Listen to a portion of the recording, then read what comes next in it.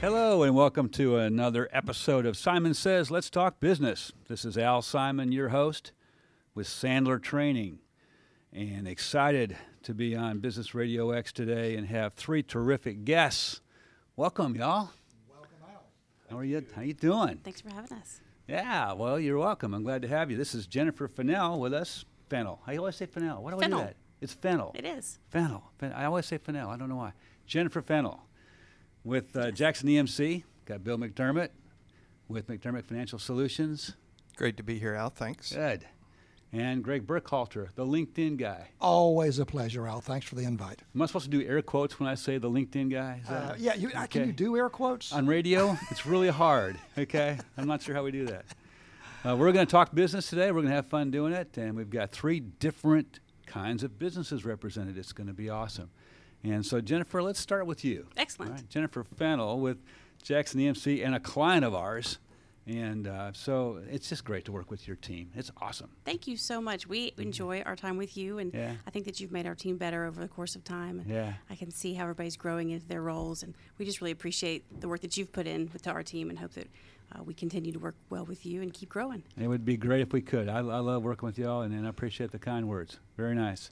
So you're a commercial and industrial marketing representative with Jackson. And I always say EMC. Do you ever say electric Electric Membership Corporation? Yeah. Sometimes I do when the term EMC maybe isn't familiar with all of our listeners today or with everybody out in the community. Yeah. An Electric Membership Corporation or a cooperative is Yeah. where that's derived from. Okay. And so I think probably a lot of our listeners do not know what an EMC is. So why don't you start there and then tell us some background about Jackson EMC, which Sure. is a great story. Oh, thank you. So an electric membership corporation or cooperative was born out of the Rural Electrification Administration back in the 20s and 30s when rural parts of America didn't have electricity. And President Roosevelt came in and allowed federal funding at low interest rates for communities that wanted to band together to electrify the people that live there. And that's where the start for Jackson came. So we're headquartered outside of Atlanta in Jefferson, Georgia. And we started out just like all the other rural EMCs with membership based. You paid $5 to become a member of Jackson EMC. And as we grew, we ran lines further and further and further. And back when we first started almost 80 years ago, Gwinnett County itself was very rural. Rural, yeah. And Jackson EMC has grown along with Gwinnett and the other counties that we served. Real estate agents say location, location, location, and that's what's led Jackson to be the largest EMC in the state of Georgia and the second largest in the country. And we've benefited from the growth of the communities that we serve. And we love where we are. We love the community action that we have here. And we provide low-cost, reliable electric service to our members every single day. And it's still $5 to be a member. It is that still right? $5 to be a member, yes. That's amazing. 80 years later. 80 years later, we're still charging $5 to be a member. And all of our members in a cooperative, it's a democratic organization. So if you're a member, if you have a Jackson EMC meter, you get voting rights to vote on for our board. You're a member of our organization. We have an annual meeting where you can come and experience dinner, and we have a kids carnival and lots of information sessions. So it's definitely a community organization. Okay. And most people probably don't know, like I didn't know until I learned some of this stuff, that there actually are alternatives to getting your power from the big one in Georgia. That's true. Yes. That's true. There are actually 41 EMCs across the state of Georgia, and if you live in certain cities, you can get your power from a municipal association. So any of the cities that have a power company themselves, you might actually get your power from a city. So why would someone choose a membership corporation, Jackson EMC in particular, over the normal?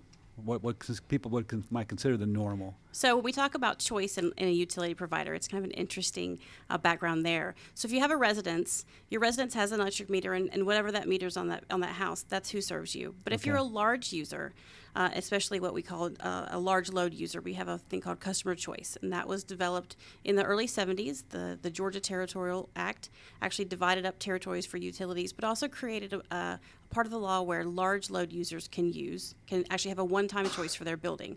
And we talk about a large load user, that's a large manufacturing facility, maybe a school, maybe some of the grocery stores that you shop at. Those actually get a choice. And we talk about why you would make a choice of going with one provider or another. I think it all comes down to relationships. People like to do business with people that they trust. And when you build relationships with companies, you find that doing business over and over again makes sense for everyone. We'd like to sit down and talk to our members about what they need. I don't like to tell anybody what they need or what they want. It's really, how do we serve you where you are and what you need to the best of what's going to be for your business? And by doing that, we find out that there are a lot of intricacies about different businesses and what they want, what they need, and how they want to be served. And by meeting those needs, we find that those relationships continue to grow, and we're able to provide with them with the most reliable, low-cost utility that they have chosen. Okay, and you mentioned also that members get a vote, and I think also, didn't you tell me that each year the profits, and I'm using air quotes again, Greg, the Right. profits go back. You actually allocate a lot of the profits back into the community. Is Right, that right? so that's to absolutely the right. members. To the members. So that's Okay. part of being an electric cooperative, is that the profits that we make above and beyond our operating expenses go back to our membership. Mm-hmm. If you're a Jackson EMC member, you probably get a check in the mail every December. If you're a commercial industrial account, maybe we mail you a check. Maybe I show up and deliver it to you. So that'd we be have fun. we have a couple of different ways of doing that. But we do. We return our profits back to our members every single year. And if anybody's ever been a member of a cooperative, I've lived all over the state and had a number of cooperatives for utilities. We get checks from different cooperatives over the course of time. So we do. We return those profits back to our membership. So we're not using that money for other projects. It's not going to investors. It's actually going to the people that live on our lines, that live and work in our communities, and that we see every single day. And we're talking about a lot of money, right? Didn't I see a number like in the hundreds of millions? Yes, last year we returned $9 million, and over the course of time, it's around $100 million. That's tremendous. So, okay, so you mentioned relationships and people do business with people they trust, but they have to make this decision one time, like if they're building a new plant. That's right. It's one time. It's forever. It's in perpetuity, is what we like to say. All right, so you and your team, there's a lot of pressure on you to build that relationship quickly, because once the decision is made, if it isn't for you, you can't ever get it back. That's very true. And so maybe there is a lot of pressure, but the reality is we have a process for that. And we try to really focus on that process. And we found that over time we've tweaked it and worked on it, and the process works the way that we want it to. And we hope that the end user, the member, finds that process also makes a lot of sense for them. And it starts with just an introduction meeting where we sit down and we talk about, what do you need? What do you want? What does your building look like? What kind of service do you need? What have been some of your problems in the past? How did you resolve those? How would you like to see them resolved? And what we do is we find a tailor-made way to serve their facility. And when you are building something for someone, you want to really make sure that you're focusing on their needs. Okay, so that's why you have this commercial marketing department, right? Because you That's need right. to be able to sit down and have those kinds of conversations. Right, we do. We have an entire department for commercial marketing that focuses strictly on a key accounts program, and it's generally our large load users, but it's not always. We actually talk to all of our commercial customers when they need something. So Yeah. across our entire service area.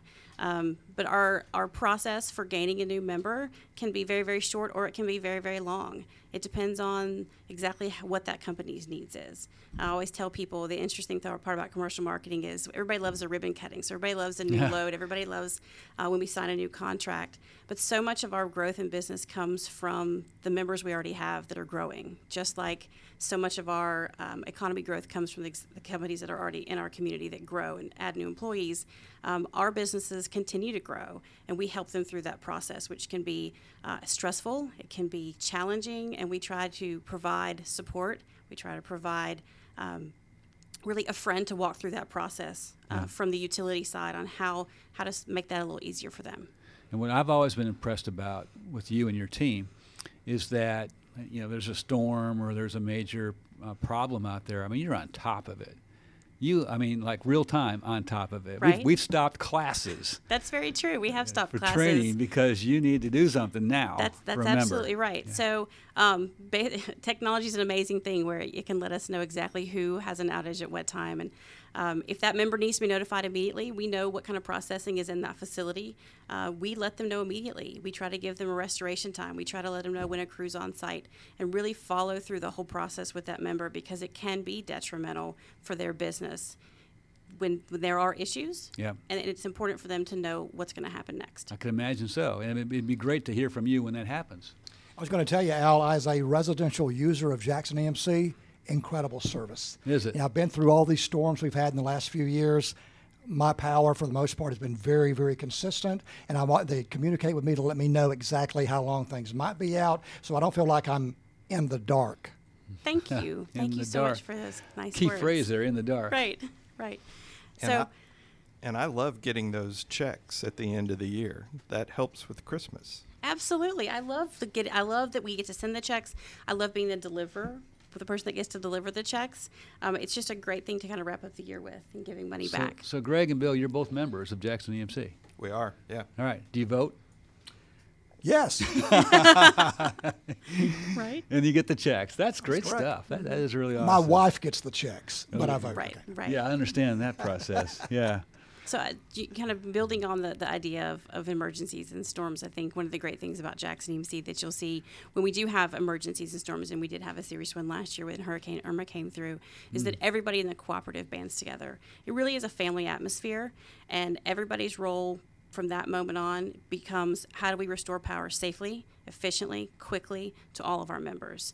And so whatever your job title is, whatever your role is, you do whatever it takes to get the power back on for our members. Yeah. Now, and I know that y'all are really involved in the community around Metro Atlanta, and particularly, of course, Gwinnett County. And so can you tell us a little bit about what you're doing there? Sure. So I'm actually a Gwinnett County commercial rep. So I work in Gwinnett County. Something interesting about our marketing program, we actually have a residency requirement. So not only do I work in Gwinnett County, I live in Gwinnett County. My children go to Gwinnett County schools. Oddly enough, my husband works for Gwinnett County. This is our home. And so it's really important to us that we do everything we can to make this community what it is. And that's everything from our foundation giving money to local charities to being part of community service projects. Our employees are given time to participate in their community service projects of their choice. And we give money and time and effort to really anybody in the county that needs it. We have a foundation that gives approximately $1 million a year back to organizations within our service territory. And those organizations are all over the 10-county area that we serve. And here in Gwinnett County, there's so many that are near and dear to our hearts. We just continue to give back into the community. So not only do you serve the community by providing power, you serve the community in many other ways as well. Right. So our foundation, that money comes in through our Operation Roundup. And that's our members actually electing to round up their power bill to the next full dollar. And the average investment per member into the Operation Roundup is about $6 a year. And so you take that $6 and you multiply that by 225,000 members, and you get a lot of money that you can give back and do a lot of good in the community. That is tremendous. That is really good. Now, once again, this is Al Simon with Sandler, and your host on Simon Says Let's Talk Business on Business Radio X. We've been talking with Jennifer Fennell with Jackson EMC. Jennifer, if someone wanted to look into becoming a member, how do they go about contacting you? So the best way to contact us is the information is all on our website. You can call our offices. You'll get directly directed into one of our voicemail boxes. Our emails are on there. And we have a wonderful and amazing contact center that those women and men that work in that department are absolutely amazing. They're knowledgeable, they're friendly, and they'll actually direct you exactly where you need to go. So it's not a robot, like one of those automated attendant? Now, obviously, when you call us, we want to direct you the right place. Right. But a live person's going to answer the phone, and they're going to help you with whatever it is that you need, and they're going to get you to the right person. Excellent. And so they start with your website, which is JacksonEMC.com. Is that correct? That's correct. All right. So JacksonEMC.com. Start there. Maybe call. Get the process going, and y'all take care of people. We take care of people. Awesome. Very good. Thank you. Thanks for being here on the show. Thanks for inviting me. Hang around while we're talking to these guys over Absolutely here, will. will you? Okay. All right. Great. Bill. Yes. So, long time. Actually, Bill, little known fact, is a golf buddy of mine. Yes. We can talk about that a while, and there's some little known facts we're not going to let make known on the radio. No stories today? Not from last April, no. Okay, not at all. Yeah. Oh, well, okay. Yes. Maybe next time. When I had to call home and have money wired to me to pay you for winning all the bets on the golf course, we're not going to talk about that.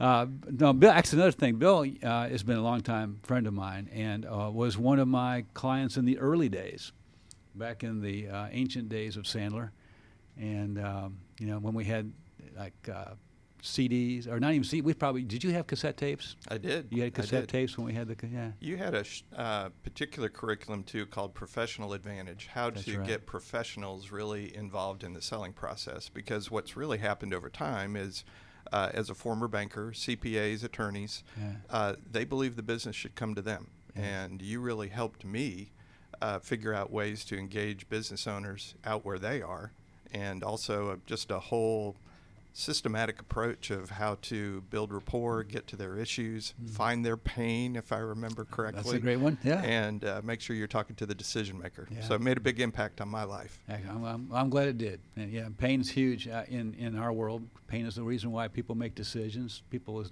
Pain is the reason why people take action in any way. Yep.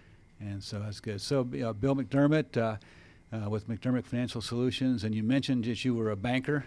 Yes. And then so tell us now what you do with McDermott Financial Solutions. So almost 10 years ago, I just coming off actually being laid off in the banking crisis, I launched McDermott Financial with the idea that business owners really struggle. Financial management is really an Achilles heel. They have so many issues going on at so many different times. How do we coach that business owner and help them get on a path to profitability? And so McDermott Financial Solutions originally started in the crisis, just helping business owners find credit. Not all banks are alike, unlike what many people think.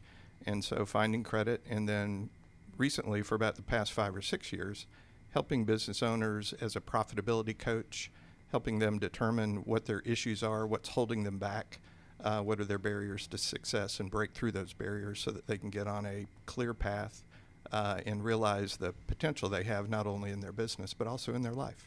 So I thought it was interesting when you, in your description just now, but in talking to you before as well, you're not necessarily talking first with the CFO. You're talking to the owner, the president, the CEO. Is that right? Yeah, it really is. So the CEO is really the one who is responsible for casting the vision in the organization. And with that, I mean, let's face it, a CEO is a lonely job. There was a book written called No Man's Land, which describes the land the CEO is in. There's nobody above the CEO, so you can complain upstairs, but nobody's listening.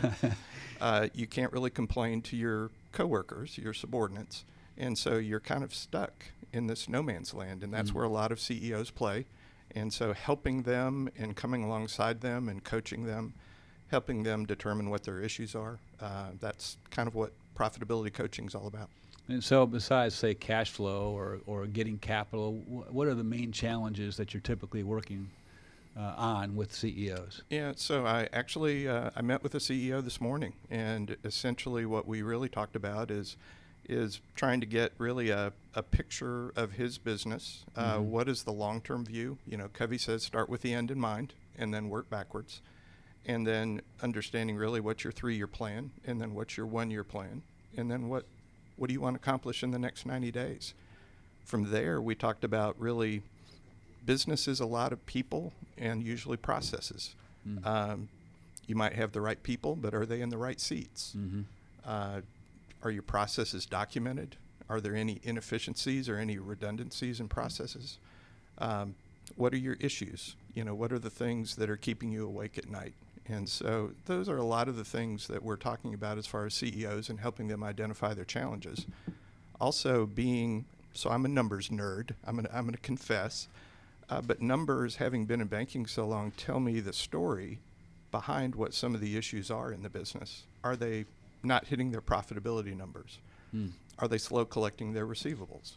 Are they pulling too much out of their business and borrowing money to finance what they're pulling out and creating what we call in the industry leverage, a lot of debt in relation to their net worth?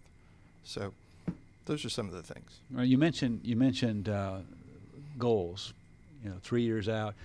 I remember not too long ago we would talk 10, 15 years out, but you can't do that anymore, can you? You really can't. And especially for me as a business owner, I'm probably going to retire before 10 years. There's that, yeah. And so I might be with you. Yeah. So, yeah.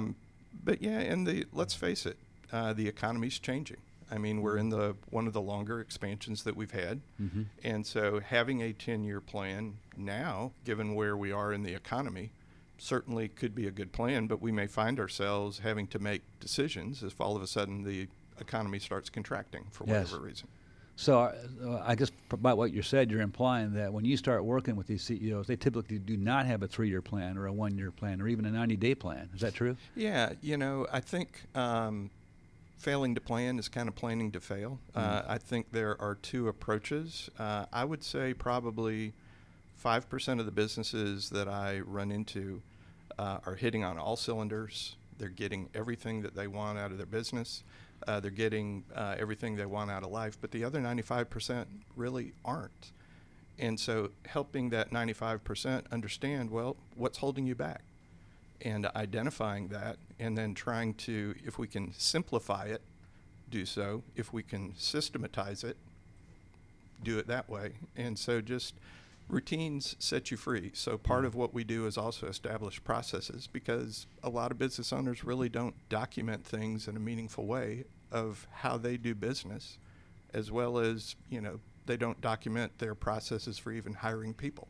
So they need someone like who I've got, who's my wife and runs my office, and she documents everything. Yes. So, yes. Greg, you can relate on the goals, huh? That's correct. 5 out of 100 know what they're doing as far as the business, doing a good job. Yeah. I thought I had a good model doing what I'm doing. 20% of the people on LinkedIn might have a clue what they're doing. You've got a stronger business model than I do. 5% know what they're doing. You got 95% market.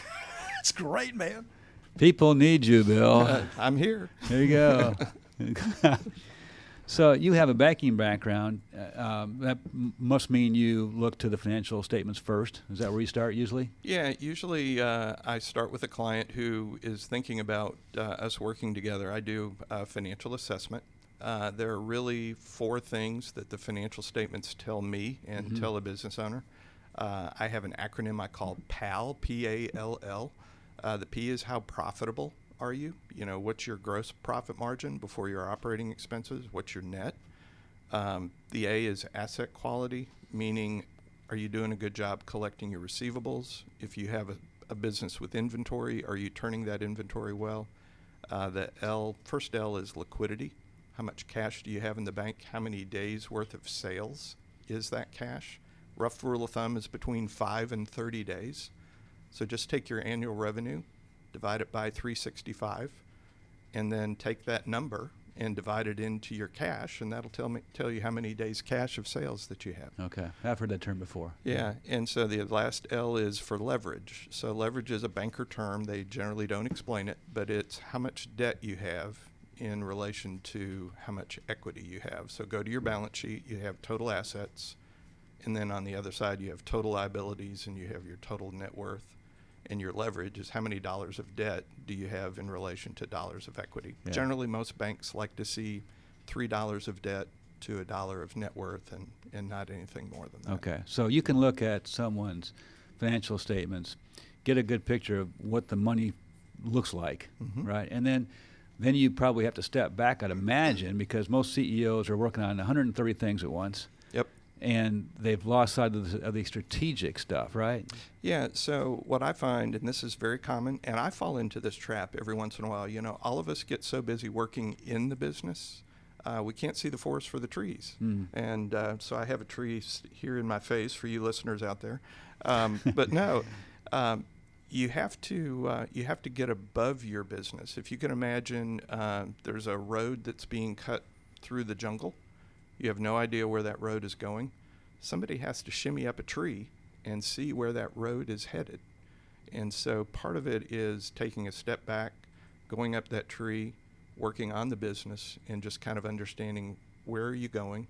Are you going in a straight line? Or are you going kind of zigzaggy?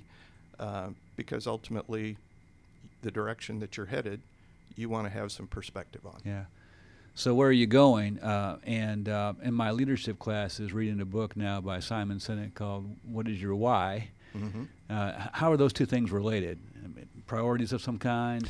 Yeah. So if I understand your question, I think first a lot of businesses don't really do a good job of determining their core values. Right. Understanding who you are as an organization. One of the biggest frustrations I think a CEO finds is they're not hiring the right people, people that really don't share their values. But then mentioning priorities, what are your priorities that you're looking to accomplish in, say, the next 90 days? What are the priorities you want to, accomplish in the next 12 months? And then once you have kind of done the quarter, done the year, then figure out, okay, well, what is my business going to look like 3 years from now or 10 years from now? And start laying the foundation of kind of those what I call building blocks of success. So you get the business owner, CEO, to shimmy up that tree, so to speak, understand what the big picture looks like and what their priorities should be. And I'm guessing then a tactical plan emerges. And how do you get people to execute? How do you get the team to execute on that tactical plan? So the biggest challenge, if you can imagine, is getting your team aligned with the CEO. And it's really interesting when you think about it. So if you have, I'm just going to say, 50 people in an organization, they all have their different communications. So 50 people with 50 different communication styles, you could actually potentially, when you think about it, have 2,500 different types of conversations. How do you create alignment in 2,500 conversations? So the CEO's job is really to say, okay, what are my core values? What's my core focus? What's the sweet spot of my business? Where am I headed in 1, 3, and 10 years? What are my issues that are holding me back? What are my numbers telling me? Am I on track or off track, and why? And then also taking a look at my people. Do I have, I read a great book. It's called The Energy Bus by a guy named John Gordon. He says, get the right people on the bus and get them in the right seats. And so helping that CEO execute on that and communicate that to the people in order to create alignment. So you have to help them craft the communication. Exactly. Okay. And it's hard.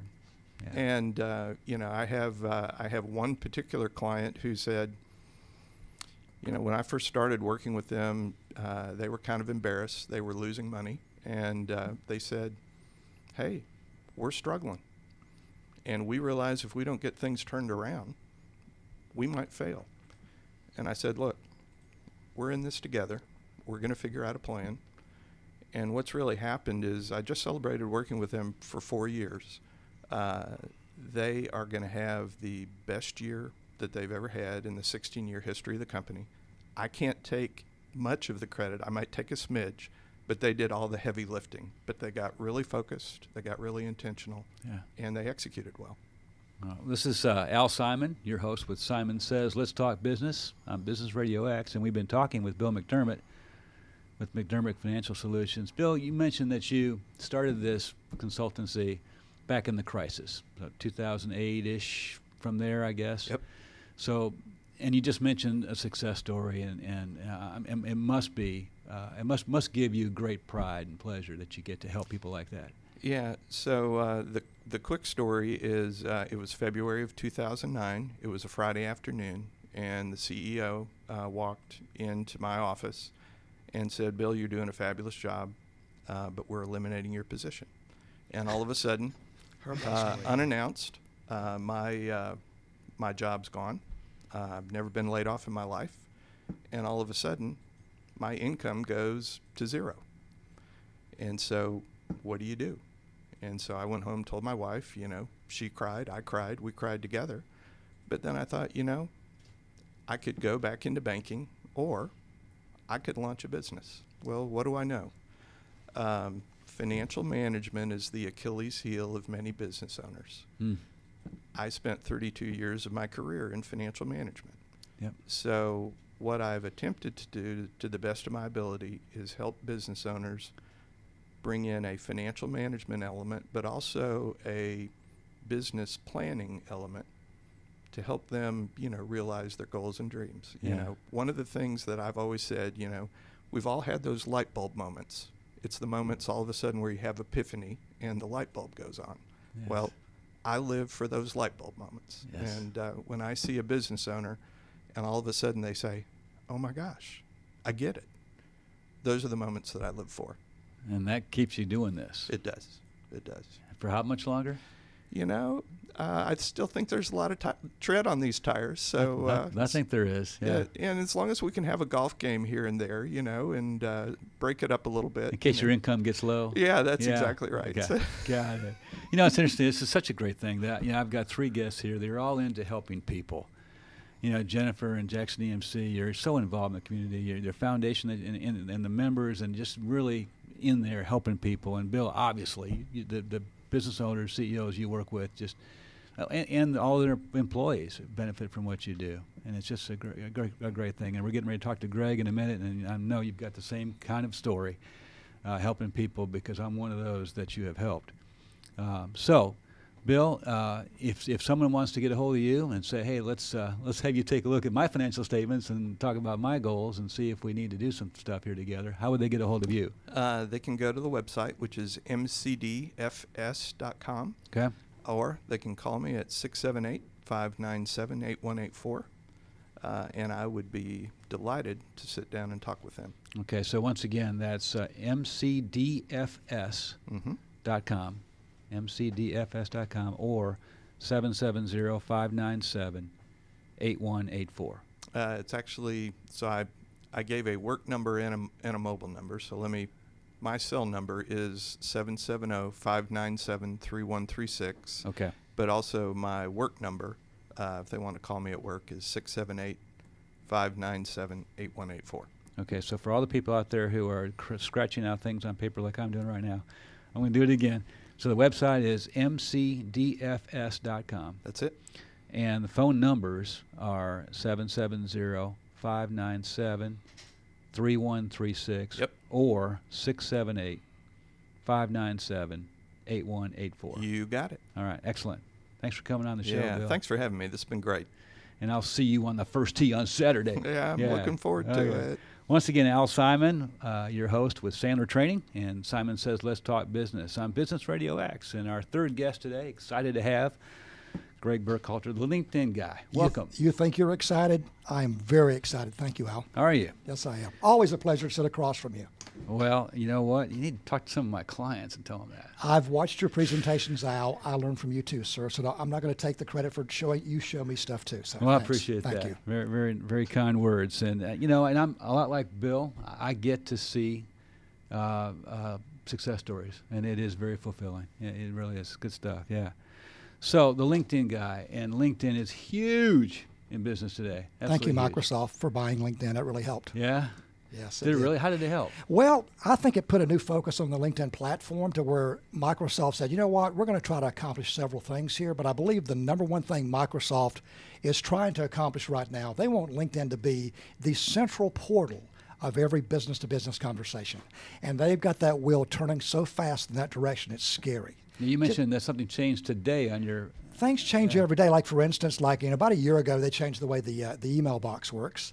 Then they changed something on LinkedIn that allows you to know when people are online.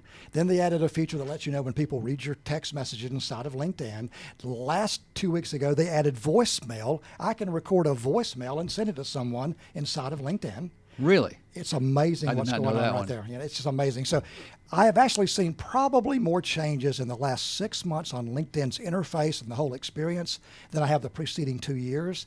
And every day, as you said, there's something new. And 90% of the time, I'm excited about what I see. So that's why I believe that Microsoft buying LinkedIn has been a good thing. From a profit standpoint, the purchase of $26 billion has proven to be valuable. They're making money off of LinkedIn. Okay. Well, let's back up a second, Greg, because you have shared with me and others before about how you came to be the LinkedIn guy. Can you give us that story, maybe the background a little bit? I want to give you the abbreviated version. Basically, what you have here is a gentleman with a music and broadcasting background that worked for about 3 decades in that industry, who thought that that was the only thing they could do. Bill, you'll understand the story, you'll relate to it. And about 6 years ago, that industry, the job I worked for, went kaput. I lost my job. A friend felt sorry for me, helped me out, got me a LinkedIn profile set up. I started my journey of doing what everybody does on LinkedIn, which is I don't know what to do. So I did that for about a year. And about a year into it, I had a local chamber of commerce invite me to come speak on LinkedIn. And I thought it was a crazy request. I thought they had the wrong person, but they said, we know who you are. So the guy who was afraid to get on LinkedIn, somebody invites me to speak as a leader. At that point, I turned up the volume and said, I'm going to try to be the LinkedIn guy.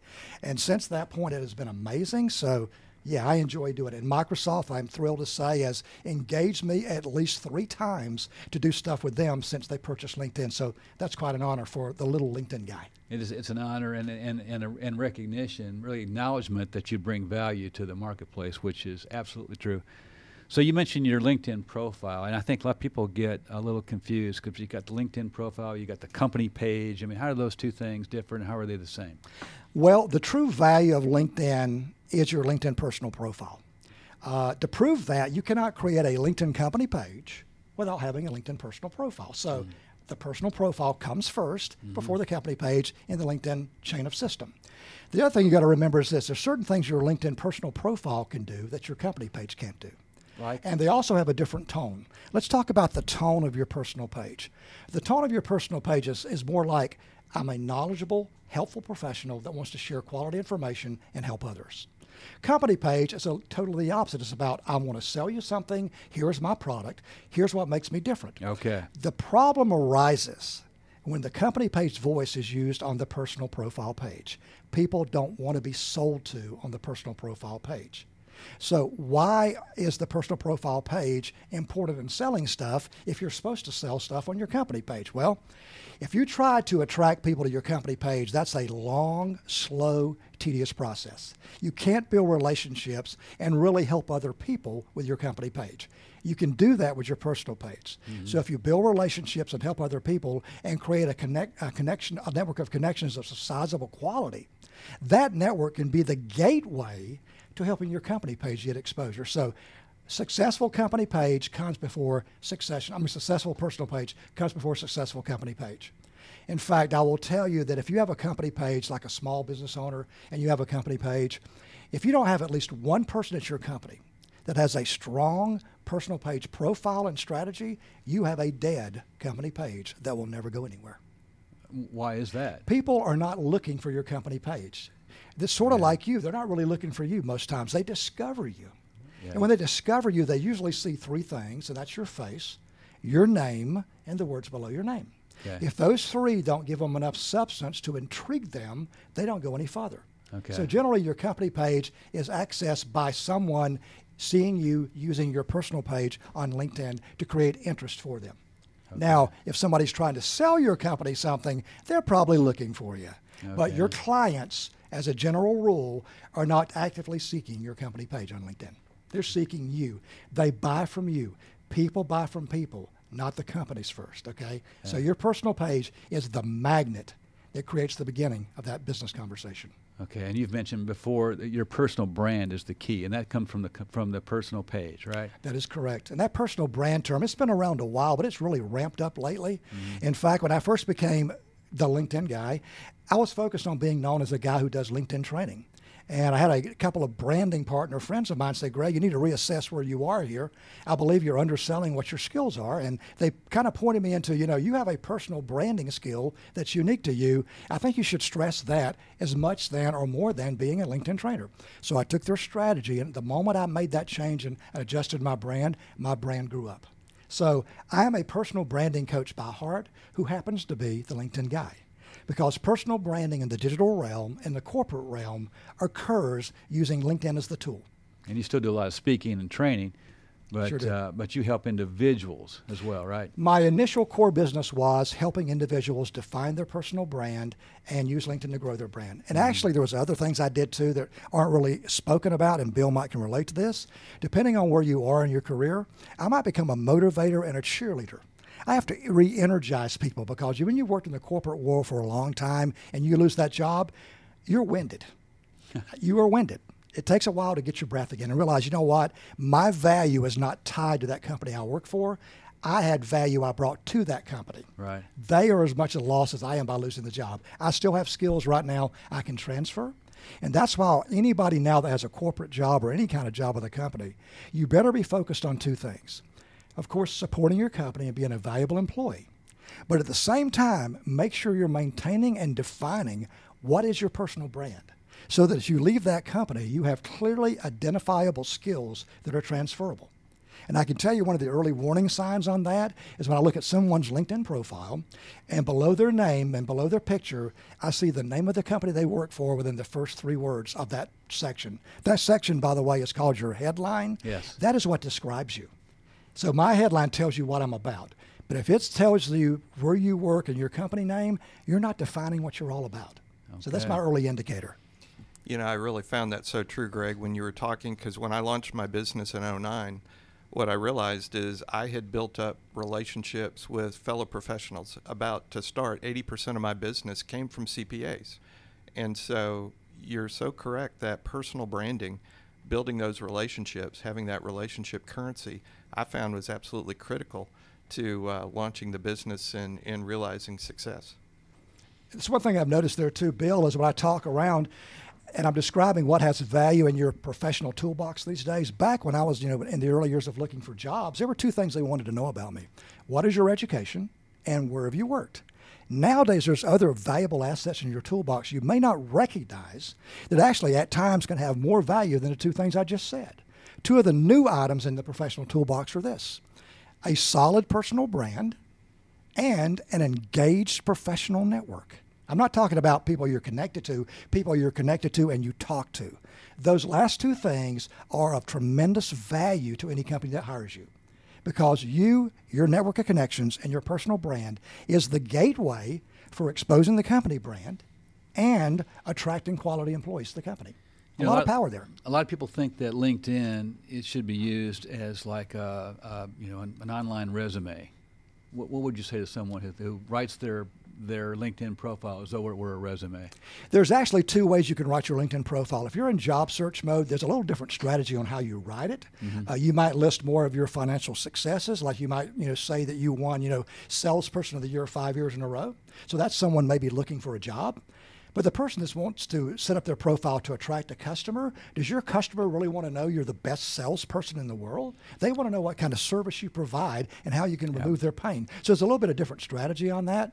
And in fact, I was talking to someone the other day who was still under the misconception that LinkedIn is just a place for finding jobs. Mm-hmm. I mean, when LinkedIn first started, by the way, LinkedIn is older than Facebook, believe it or not, by 1 year.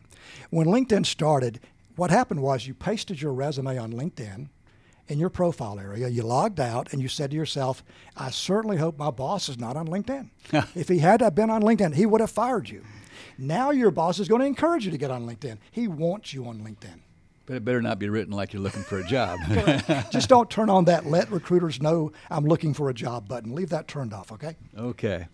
So, Greg, if someone wanted to talk to you and see if they want to engage you to help them with their LinkedIn strategy, how does that process work? Well, hopefully you can see me maybe at one of my speaking engagements where you can walk up in person and maybe we have a quick conversation. If that's not the case, please reach out to me. I would love to talk to you, kind of see what you're about and give you some feedback on your profile. I tell people when I talk to them for the first time, when they call and say, Greg, would you look at my profile? The answer is yes, but not right now. I want to talk to you. Tell me about you. Let me see what you think your brand is. Convince me what your brand is all about. Let me see if I feel your brand. Once I have that conversation, then I go to your LinkedIn profile, and at that point, I can tell you definitely what anyone who looks at your profile feels about your brand. If I look too soon, I lose that ability to give you that first impression. So I tell people what their profile looks like. I give them quick feedback on areas that need addressing, and I give them several options of things I can do to help them, whether it be come hear me do a workshop, or whether they want to maybe engage me for some one-on-one consultations. Whatever fits what their needs are, I'm willing to do. But the one thing I can promise you, in that free conversation, I'm going to give you value and give you some things that you've not heard before. So every conversation is focused on value and helping people first. That's what I'm all about, trying to make a difference and make a living. And I had you come talk to one of my set of clients in a class, and I got rave reviews on that. You obviously are bringing value. You talk all over the place. In fact, you're talking more with colleges and universities these days. Is that right?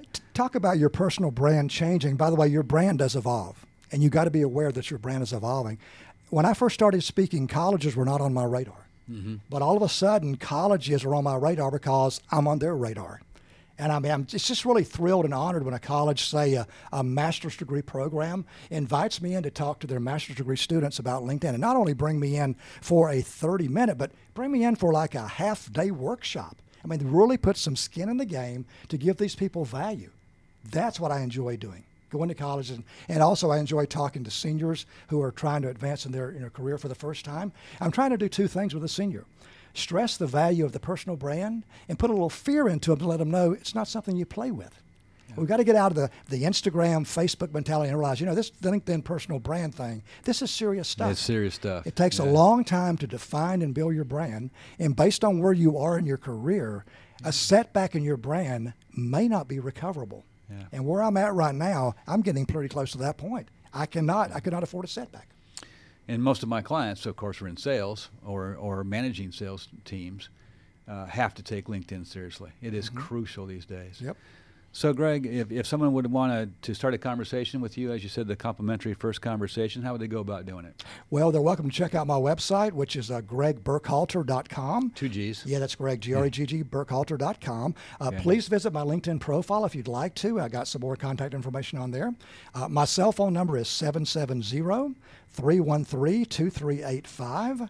Also, if you want to go to my website and kind of get a little preliminary information on personal branding and LinkedIn, take a browse of my speaker page. I've got a little tab under the speaker page that says Meet Greg with some video content and some podcasts. You can listen to that. I would love to talk to you. I'd love nothing more than hearing you tell me what you're passionate about and seeing if I can help you turn your passion into profit. That's great. So, again, it's gregburkhalter.com, no spaces, and Greg has 3 G's, the one at the beginning and the 2 at the end, and then burkhalter.com.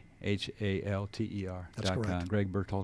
gregburkhalter.com, and the phone number is 770-313-2385.